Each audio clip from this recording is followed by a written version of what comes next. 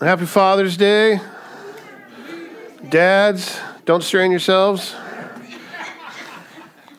Don't hurt your back. But celebrate. It's your day. We got Dad's root beer up here chilling on ice. Yeah, it is communion. That's after service, feel free to grab some if it's allowed.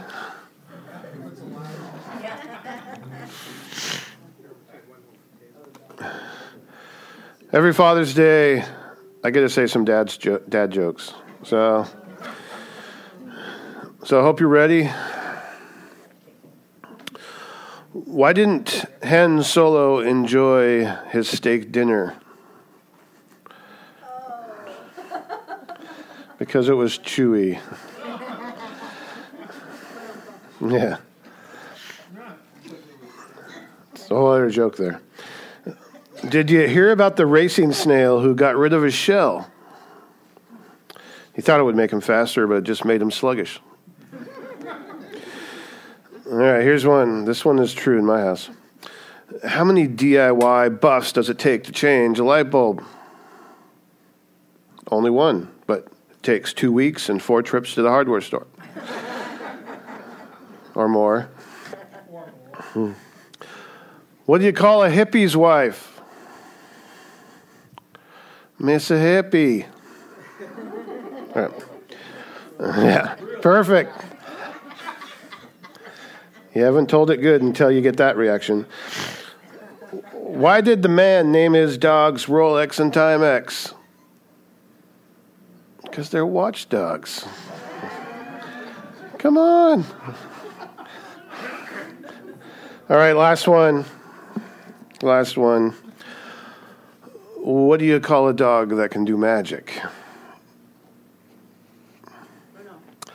A labracadabrador. All right. I look forward to that every year, by the way. I know. Yeah. All right, well, we're going to be finishing up Genesis chapter 11 this morning. And we're going to get introduced to a very important person by the end of the chapter. We're going to be introduced to Abram, or as we know him, Abraham.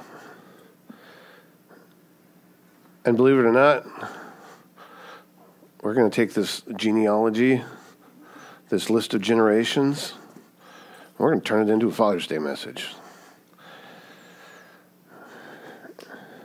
Maybe. So let's read Genesis chapter 11, verses 10 through 32.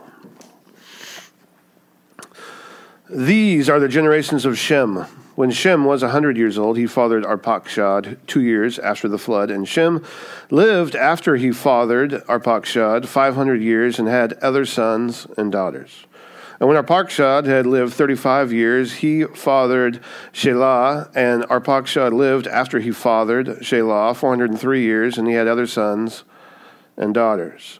And when Shelah had lived 30 years, he fathered Eber, and Shelah lived after he fathered Eber 403 years, and he had other sons and daughters. And when Eber had lived 34 years, he fathered Peleg, and Eber lived after he fathered Peleg 430 years and had other sons and daughters. And when Peleg had lived 30 years, he fathered Reu, and Peleg lived after he fathered Reu 209 years and had other sons and daughters. And when Reu had lived 32 years, he fathered Serug, and Reu lived after he fathered Serug 207 years and had other sons and daughters. And when Serug had lived 30 years, he fathered Nahor, and Serug lived after he fathered Nahor 200 years and had other sons and daughters. And when Nahor had lived 29 years, he fathered Terah, and Nahor lived after he fathered Terah 119 years and had other sons and daughters. And when Terah had lived 70 years, he fathered Abram, Nahor, and Haran. Now, verse 27, these are the generations of Terah. Terah fathered Abram, Nahor, and Haran fathered Lot. Haran died in the presence of his father Terah in the land of his kindred, in Ur of the Chaldeans. And Abram and Nahor took wives. The name of Abram's wife was Sarah, and the name of Nahor's wife, Milcah, the daughter of Haran, the father of Milcah and Iscah. And now Sarah was barren, she had no child. Terah took Abram, his son, and Lot, the son of Haran, his grandson, and Sarah, his daughter-in-law, his son Abram's wife, and they went forth together from Ur of the Chaldeans to go into the land of Canaan. But when they came to Haran, they settled there. And the days of Terah were 205 years, and Terah died in Haran. Let's pray. Lord, I thank you for your word, and I thank you for your spirit. And I thank you for your strength and your encouragement and your comfort and your grace. I thank you for your presence. I thank you for the fact that you are with us, and that you love us, and that you comfort us, and that you stand by us. And as we go through rough days and rough months and rough years, you are right there in the midst of it all with us. We thank you for the example that we have in your word, for us as fathers to follow and to live by. We thank you that, Lord. In Jesus' name, amen. Probably thinking, how are you going to turn that into a Father's Day message? That's what I was thinking. I'm still thinking that, as a matter of fact. We'll see how it turns out. So, first here, starting in verse 10, we have the descendants of Shem. Now, as we know, Shem was the son of Noah, and his name is where the word Semites or Semitism comes from. Shem was also called the father of all the children of Eber, or Eber, as it tells us in Genesis 10, verse 21. Eber was actually his great-grandson, and Eber's name is where we get the word Hebrew. Anyway, when Shem was 100 years old, it tells us here, he fathered Arpachshad. Arpachshad, when he was 35 years old, he fathered Shelah. Now, it's not Sheila, okay? No Sheila. Shelah, okay? It means sprout. I'll just throw in name meanings when I feel like it. So it names sprout. So Shelah, when he was 30 years old, he fathered Eber. Eber, by the way, his name means the region beyond. Eber, when he was 34, he fathered Peleg. Now remember Peleg, right? Peleg's name means division or divided. And remember, it told us that when we went through the Table of Nations, that in his days, in Peleg's days, that was when the earth was divided. So the whole event that we went over about the Tower of Babel and everyone's language being confused and going off and settling all these other nations, 70 nations were listed in the Table of Nations. It was in Peleg's day when all of that happened. Now, Peleg lived to be 239 years old, so somewhere in his lifetime, I'm guessing somewhere closer to his birth, because generally you name someone after something, right? So if it's, yeah, be quiet. My iPad's talking back to me. Stop it. Okay. Anyway, normally you name someone after something, so if you're going to name your son Division or Divided, generally it's because something happened that caused things to be divided or whatever. So it probably happened closer to his birth. Now, if you remember when we were going through the Table of Nations, when we got down to Peleg, we also had his brother Joktan. And the Table of Nations, it didn't give us any of the descendants of Peleg, but it gave us 13 sons of Joktan. Right? Well, now we get to see the descendants of Peleg. They saved him for this part. Right? So we get to follow into Peleg's side of the family now. So when Peleg was 30 years old, he fathered Reu. Reu means friend. And when Reu was 32 years old, he fathered Serug. Serug means branch. And when Serug was 30 years old, he fathered Nahor. Now, Nahor's name is interesting. It means snorting.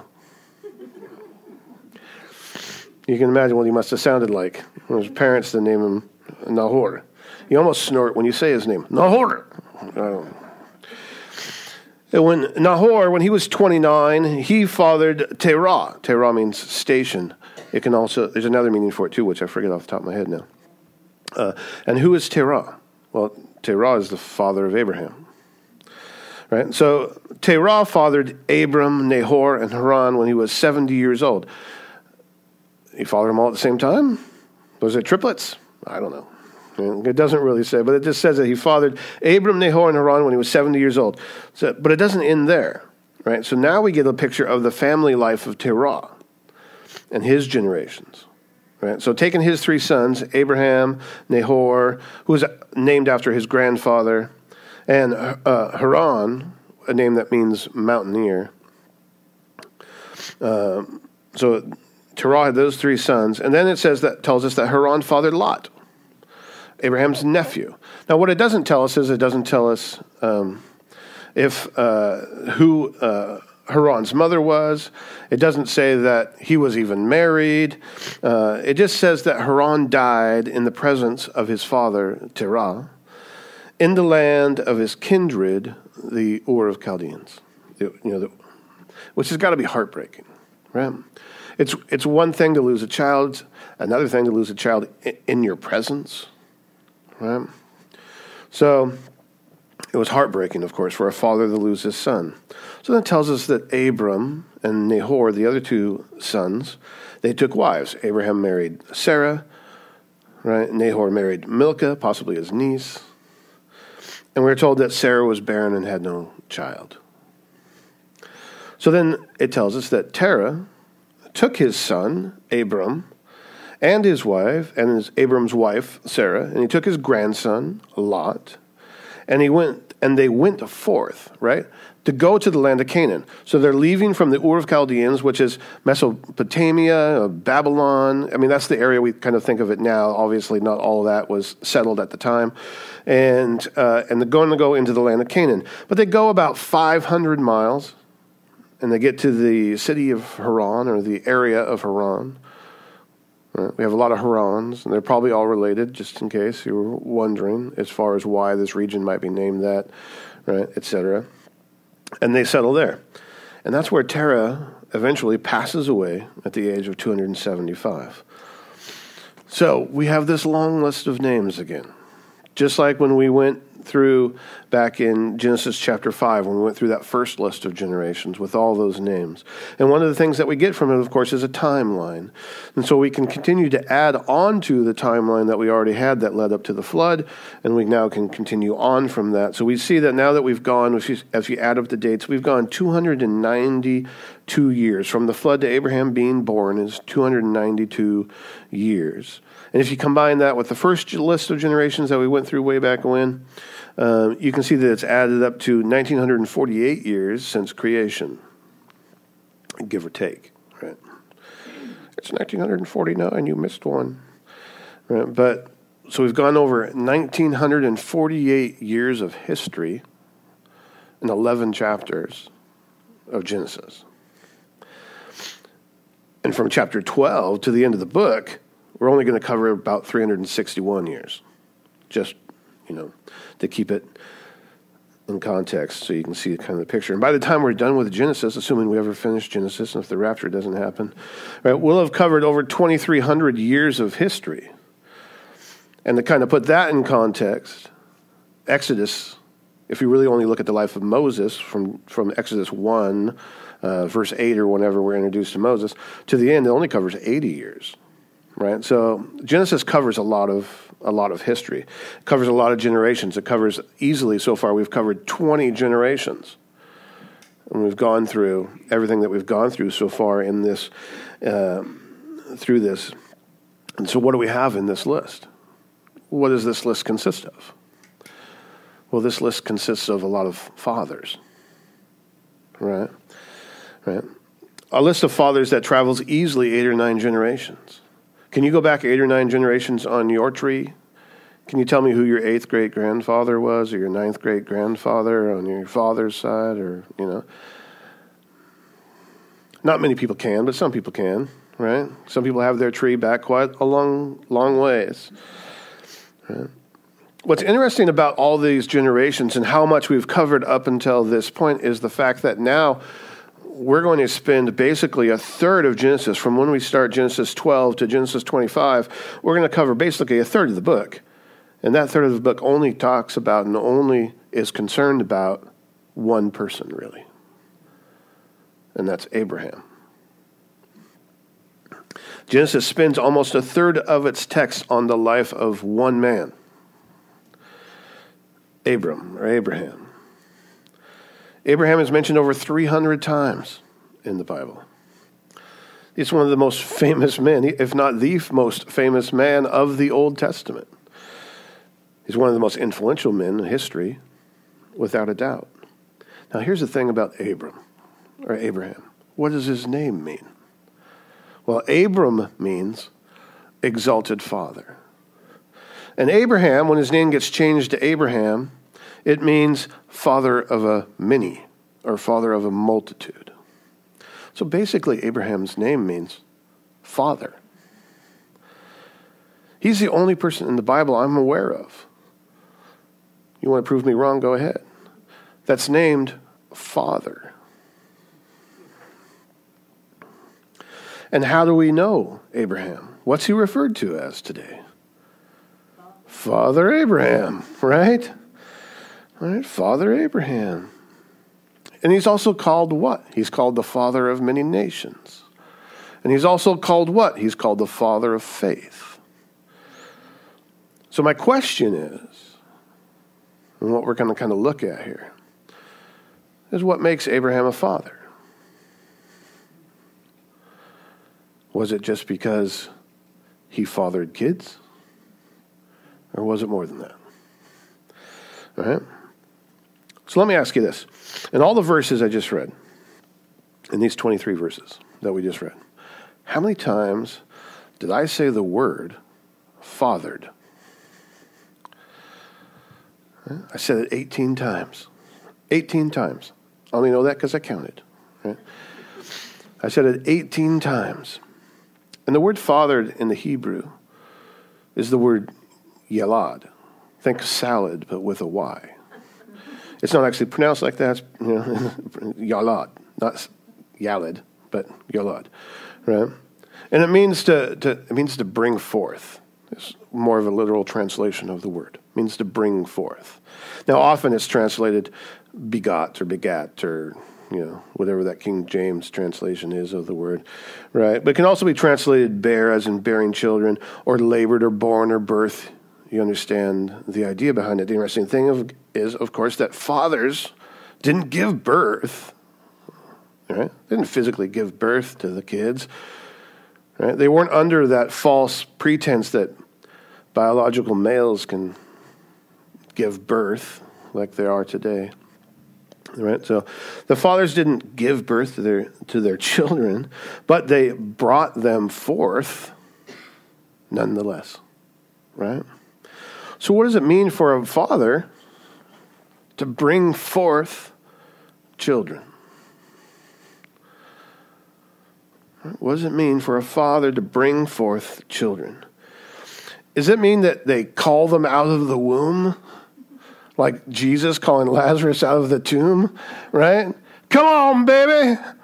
Come on out. No, if anything, that's the mom, right? And she's like, get out of here. Come on, right? The father, he's lucky if he was even paying attention.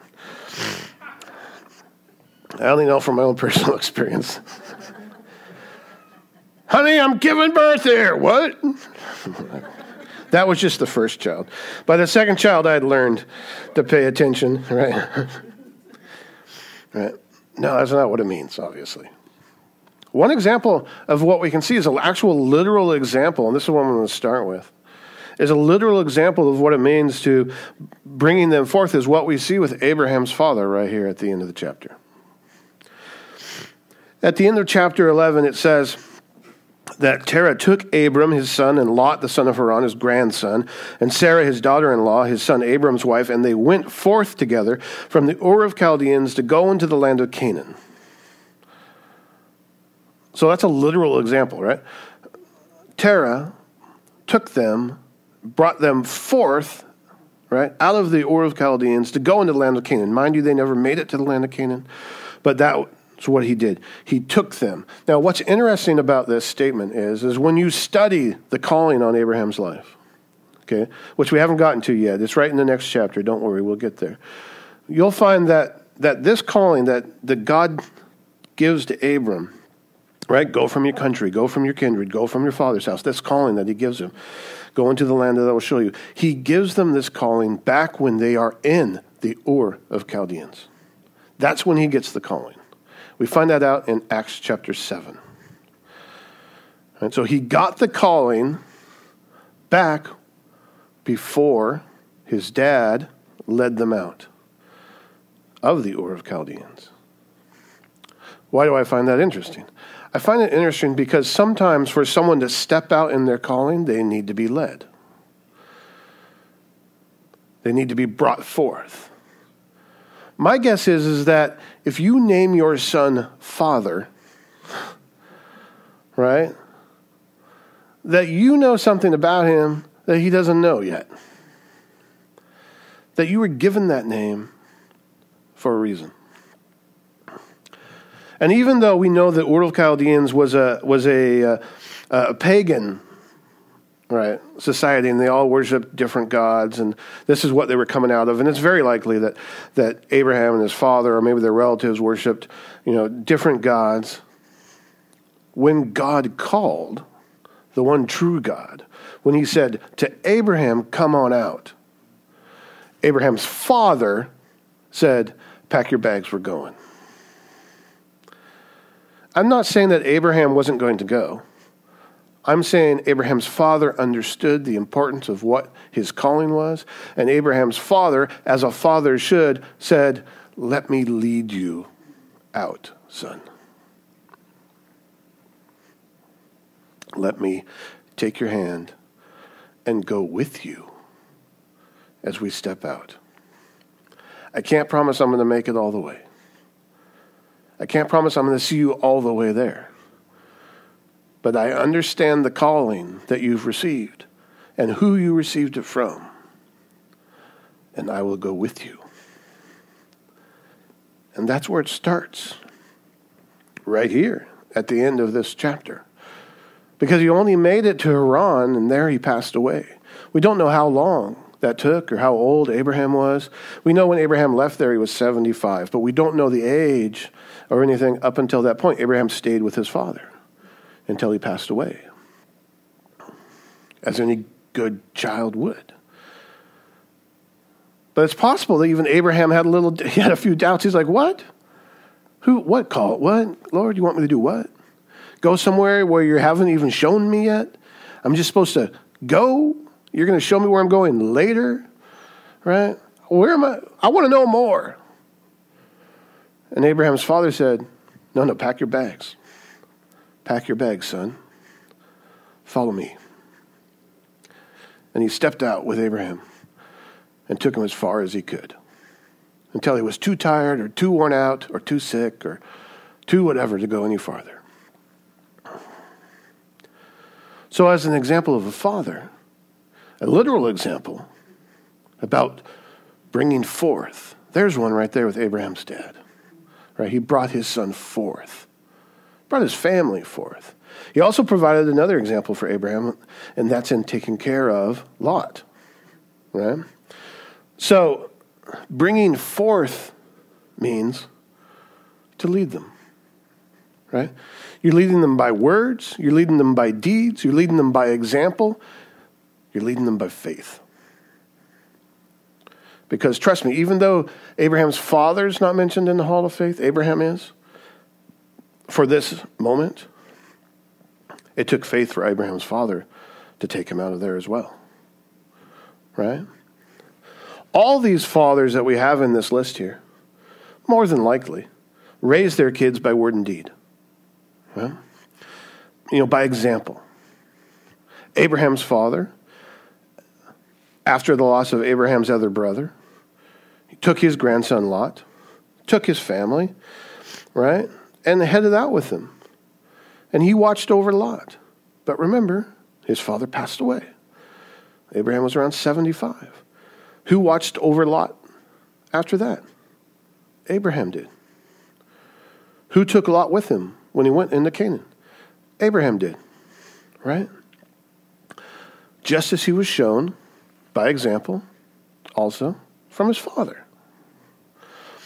Right? In Ephesians 4:1, Paul tells us, and this is for all believers, but I'm going to apply it to you, dads. Right? Paul tells us, urges us to walk in a manner worthy of the calling.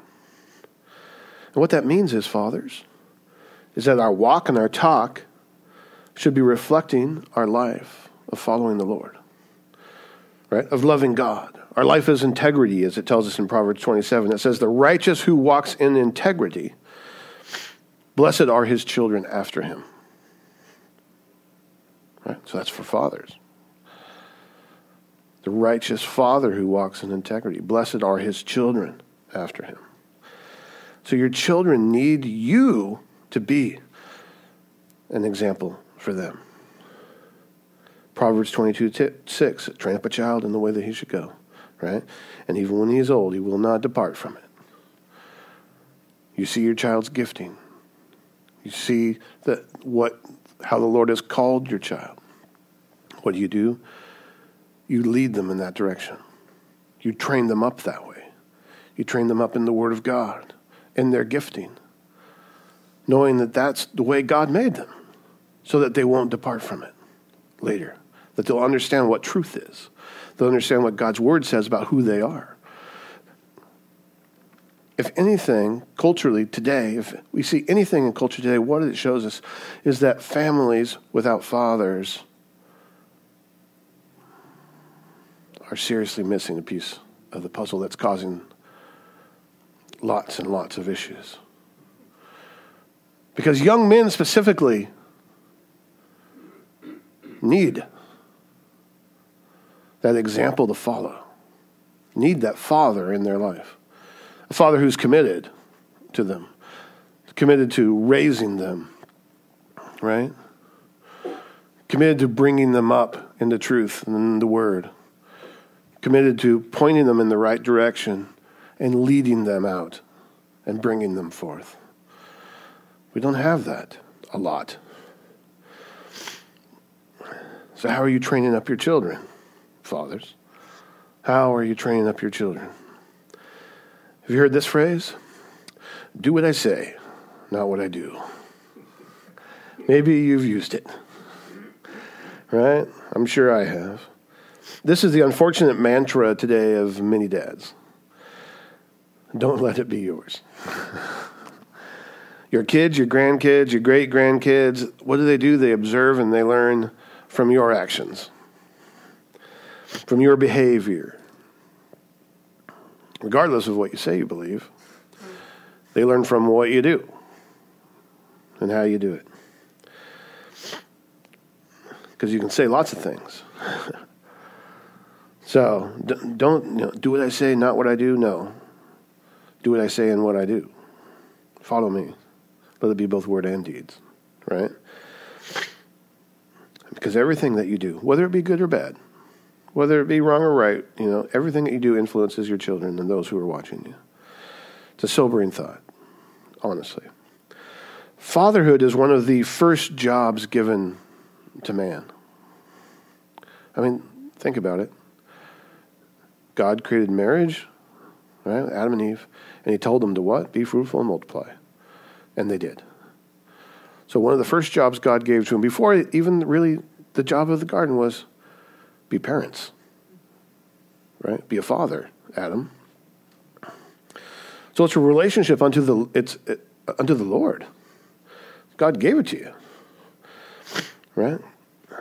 So consider your relationship with God the most important one, and model that for your children. Set your heart on God. Model that for your children. The Scripture says, it tells us in James chapter 2, verse 23, it says that Abraham believed God and it was counted to him as righteousness, and he was called a friend of God. He was called a friend of God. People knew immediately. Maybe not right off, early, who knows what early Abraham looked like, maybe. But later on, Abraham, because of his relationship with God, because he believed God, because of his faith in God, it was counted to him as righteousness, and people looked at him and they said, he's a friend of God. You want your children to look at you and say, he's a friend of God. That's what you want. So you want to fear God. You want to fear God, because it says, whoever fears the Lord, as it tells us in Proverbs 14, he has a secure fortress, and for their children it will be a refuge. for your children. So fathers, right? Know God. Love God. Honor your wife. And lead by faith. And lead by faith. It says, by faith Abraham obeyed when he was called to go out to a place that he was going to receive as an inheritance. And he went out not knowing where he was going. It tells us in Hebrews 11, by faith. Right? It tells us in Joshua 24:2 that they came out of this land that served other gods. Yet when the one true God called, by faith Abraham went. That's a great picture of your faith. Because you can be in the world, but not of the world. Right? Abraham, surrounded by all these other pagan idols and pagan religions, all influenced, of course, more than likely by Nimrod and Babylon and all these things. He can be surrounded by that. But when God calls, the true God, says, Abraham, come on. Come follow me. I'm not telling you where you're going yet, but come follow me. Abraham says, okay, right? We don't know if it was immediate, but it says by faith he did it. By faith. By faith. With a little help from his dad, right? By faith. Because it says that Abraham was looking forward to the city that has foundations, whose designer and builder is God. That's what Abraham was looking forward to. And he looked forward to that by faith. Faith is the assurance of things hoped for. It's the conviction of things not seen. Abraham didn't have to know where he was going, because by faith he stepped out. By faith. Right? This is the same faith that later in Abraham's life, when his son Isaac is grown up, it's the same faith when God says, Abraham, sacrifice your son to me. Right? It tells us in Hebrews 11. Again, chapter 17 and 18, or verse 17 and 18 says, by faith, Abraham, when he was tested, offered up Isaac. And he who had received the promise was in fact the offspring, an act of offering up his only son, of whom it was said, through Isaac shall your offspring be named. Why did he do that? He did that because he believed God would raise him from the dead. He had faith. Guess what? It wasn't just Abraham's faith involved in that. It was Isaac's faith as well. It shows us that Abraham's faith had grown over the years. I mean, your faith had to have grown. It's one thing by faith to follow God to where you don't know where you're going exactly. It's another thing by faith to offer up your son as an offering. Literally. That takes a whole other step of faith. So that shows his faith had grown. He is so trusting of the Lord and so believing of the Lord's word when God said, put your son up on that altar as an offering to me now. Burn him right there. Abraham said, okay. Do you have that faith? Right? Do you have that faith? But guess what? Like I said, it wasn't just Abraham, because Isaac had that faith too. But where did he get that faith from? He got that faith from his father. From seeing the example that his father was leading. Isaac trusted his father. I mean, we'll get more into this when we reach chapter 22 of Genesis. We're not quite there yet. Well, let's just say that Isaac was old enough to defend himself if needed. If Isaac didn't want to get up on that altar, Isaac was not getting up on that altar. He wasn't a little 5-year-old boy. He could have, brought Abraham down really quickly. Isaac willingly offered himself up for his father. And that only comes through faith. The example of which was set for him, of course, by his father, Abraham. Now, Abraham, of course, wasn't perfect. Abraham made lots of mistakes. We're going to see him as we start studying Abraham's life and getting into it. Abraham had this habit of getting into problems, right? He wasn't necessarily lying, but he got himself into some issues. They did get the cart ahead of the horse. That's where we have Ishmael. They were trying to fulfill God's promises themselves. I don't know if I'm ever going to see God's promises fulfilled. Let's just go ahead and do this another way, right? Hey, it wasn't a mistake. It was purposeful. But Abraham wasn't perfect. But guess what? For his mistakes, he's not remembered for those. He's not. We don't remember Abraham for his mistakes. We remember him for his faith. And we remember him because He was the father. He was Father Abraham. That's how we remember him, right? Father Abraham, let's go, had many sons. Many sons had. How many sons? Trivia question. How many sons did Father Abraham have? More than one. Good way to cover yourself, Peter. Right. He had 8. Because after Sarah died, he married Keturah, and Keturah gave him 6 sons. It's in Genesis. We'll get there. Read your Bibles. But here's the thing. Abraham's name meant father. Abraham lived under the auspice of that name his entire life. Wondering probably if it was ever going to come true. Why did my dad name me father? Right? I'm not a father. I don't have any kids. My wife's barren. We don't have any children. Right? Until he was 86 years old, of course, with the birth of Ishmael through Hagar, or when he was 100 years old with the birth of Isaac to his wife Sarah. But up until that point, right, this is why when God comes to Abraham and he says, listen, Sarah's going to bear a child, right? Abraham laughs at the idea. He's just like, what? Is a child going to be born to a man who's 100 years old? Give me a break. That's ridiculous, right? And when Sarah heard it, of course, she laughed at the idea as well. There's no way, right?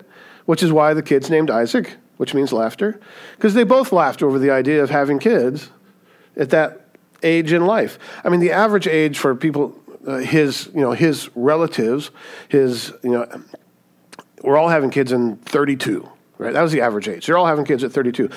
Abraham's over 75 years old. He's going into the 80s. He's like, we're not having kids. That's a ridiculous thought. I mean, we would think that today too, right? Of course, it's not like that across the board, of course. I mean, in the last 70 years, the oldest person who had a child was 101 years old. The oldest man who fathered the child was 101. That happened in 1951. In the last 10 years, the oldest man to become a father was 96. Right? That was 10 years ago, actually. So that's not to say that never happens, but it doesn't happen enough that we're going to have, 70, 80-year-old guy go, I'm going to go father me 10 more kids. Yeah, probably not. Yeah, probably not going to happen. But, so Abraham had that hanging over him his entire life. And when God brings these promises to him, he's like, what? When's that going to happen? How am I going to be the father of many nations? How am I going to have multitudes that you can't even count like the stars in the sky or whatever? How's that going to happen? Why did you name me father? I don't get it, right? I don't get it. So we ask the question again, well, what made Abraham a father? Was it just that he had children? Because we know he eventually had children. And those children had children, and from that came the nation of Israel, and eventually it leads to Jesus. Was that what made Abraham a father? Or was it his faith in God's promises? Is that what made Abraham a father? Because what did God promise? I mean, it was more than just promising Abraham a son. It was more than just promising that he'll make him a great nation. It was more than just promising that his heirs will be greater than the number of the stars in the heavens, right? He promised a Savior. He promised a Messiah. He promised salvation. He promised that the seed of the woman would crush the head of the serpent. And guess what? He promised it long before Abraham was born. And God is seeing his promise fulfilled, right? He's seeing it through.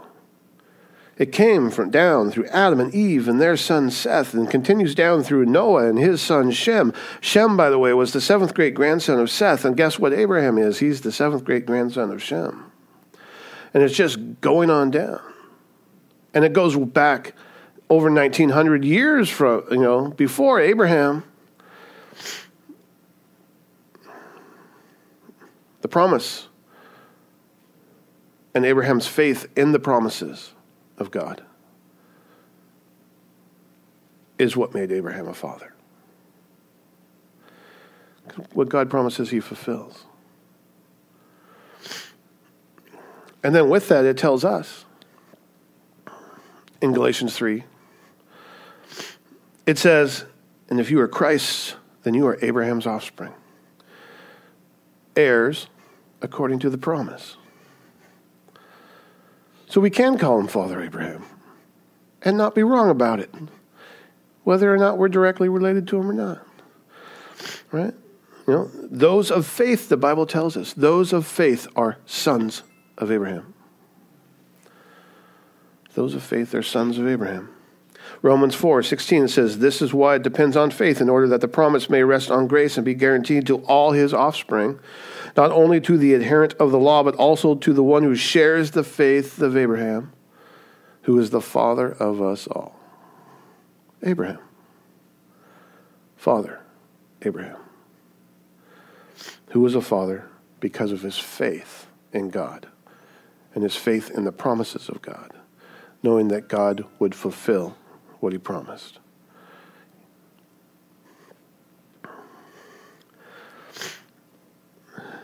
There is no greater honor for me that's been given to me than that of being a father. And that honor was given to me by Jesus and my wife. And it's the toughest job I have. The toughest, without a doubt, right? Fathers know what I'm talking about, right? You sit there with all the smiles and be like, yeah, thank God I'm not talking about it. But it's true. It's the toughest job we have. I mean, it brings me to my knees, probably daily. I make mistakes as a father all the time, right? Just ask my kids. He wouldn't let me play computers all day. He made me go outside.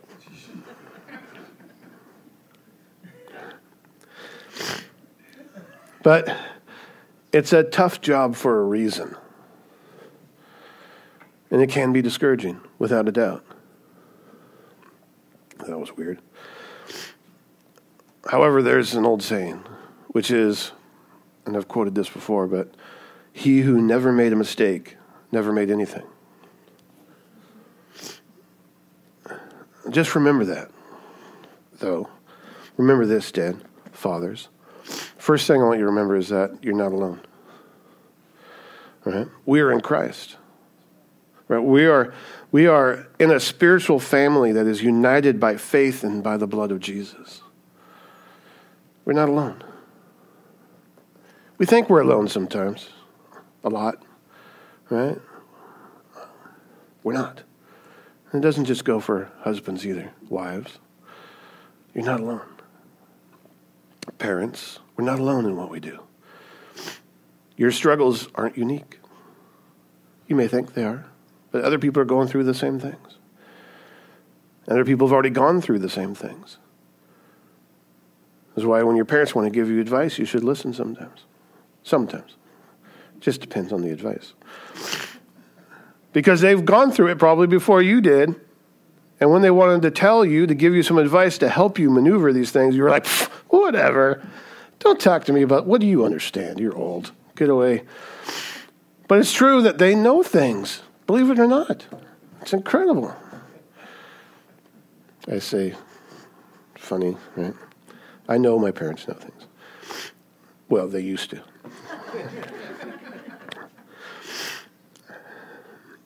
We're not alone. So we can, as it tells us in Romans 12, we can rejoice in hope. We can be patient in tribulation. We can be constant in prayer. We need to be. Because it's a tough job. It is a tough job. And it doesn't get easier, not even when they move out of the house. I mean, I'm hoping that it does. I want to see what that looks like one day, but since my kids have promised never to move out, I don't know. Second thing we should remember, fathers, is that his grace is sufficient, right? His mercy is enough. His love is overflowing. God loves you. God loves you. So be led by God. Be led by his Spirit. Be controlled by his Spirit. Not by the world. Not by worldly influences, right? Be set apart. Here's the thing, fathers. This is the hard part. Get this. Don't be your own boss. Don't be your own boss. It tells us in Ezekiel chapter 3, verse 10. It says, moreover, he said to me, Son of man, all my words that I shall speak to you, receive in your heart and hear with your ears.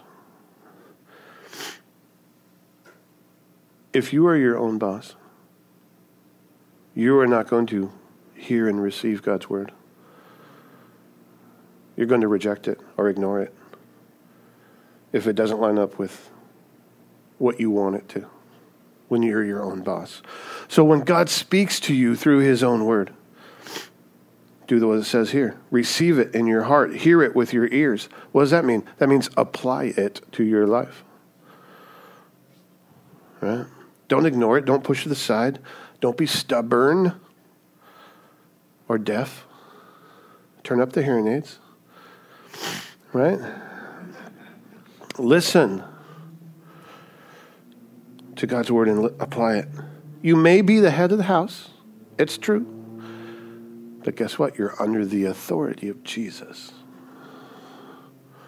You're under the authority of Jesus. Do not forget that ever. So be vigilant. Keep watch. Even more so as the day approaches. That's very important today as a father. Lastly, fathers, be known for love. Right? Let's be remembered for loving Jesus. Fatherhood is a job unto the Lord, and it starts by us loving the Lord. It tells us in 1 Corinthians 13 that love is patient, it's kind, it does not envy its boast, it's not arrogant or rude, it does not insist on its own way, it is not irritable or resentful, it does not rejoice at wrongdoings, but rejoices with the truth. Right? Love bears all things, it believes all things, it hopes all things, it endures all things. Love never ends. That's obviously a picture of God's love towards us, but that's the example he set for us to follow, and that's how we should be as fathers. And if you look at that, is that a reflection of your love towards your children, towards your wife, towards your family? Because you might be able to pick out a couple things. Yeah, I'm definitely not that way. But then you look at a couple other things and you're like, well, okay, I'm not that way all the time. Sometimes, though, I have a problem, maybe, I don't know. Maybe partly I'm like this, maybe, right? God doesn't expect you to be perfect, but God is perfect. And this is God's love for us, and it should be our love for others as well. And it's hard for us as fathers. I understand, right? I can be irritable. Trust me. I'm not generally arrogant. I don't even know what it means, to be honest with you. Arrogance. I don't usually boast. Well, maybe not. Right? I don't know that I bear all things, though. There's some things I just don't bear. Right? But this is how we should be. And we can look through this list and we can pick it apart, but I don't need to pick it apart because we know how we're supposed to be, fathers. So let this be your love for your families. Let's be remembered for loving Jesus, right? Let it be today. Amen? Fathers, I hope that your family has something special planned for you today. Have a great day and grab a root beer on us. All right, before you leave, let's pray. Lord, I thank you for this morning. I thank you for today. I thank you for this day in which we honor fathers. I thank you for all the fathers in this room, all the God-fearing, God-loving fathers who are doing their best, Lord, to follow you, to love Jesus, and to love their families, their wives, and their kids. I pray, Lord, that you continue to help us with that we just continue to keep our eyes on you, that our focus is on you, Lord, all the time, so that we can set that fatherly example. The example that you gave us from God the Father, that we can pass that on. I pray you just bless this day, and I thank you, Lord. In Jesus' name, amen.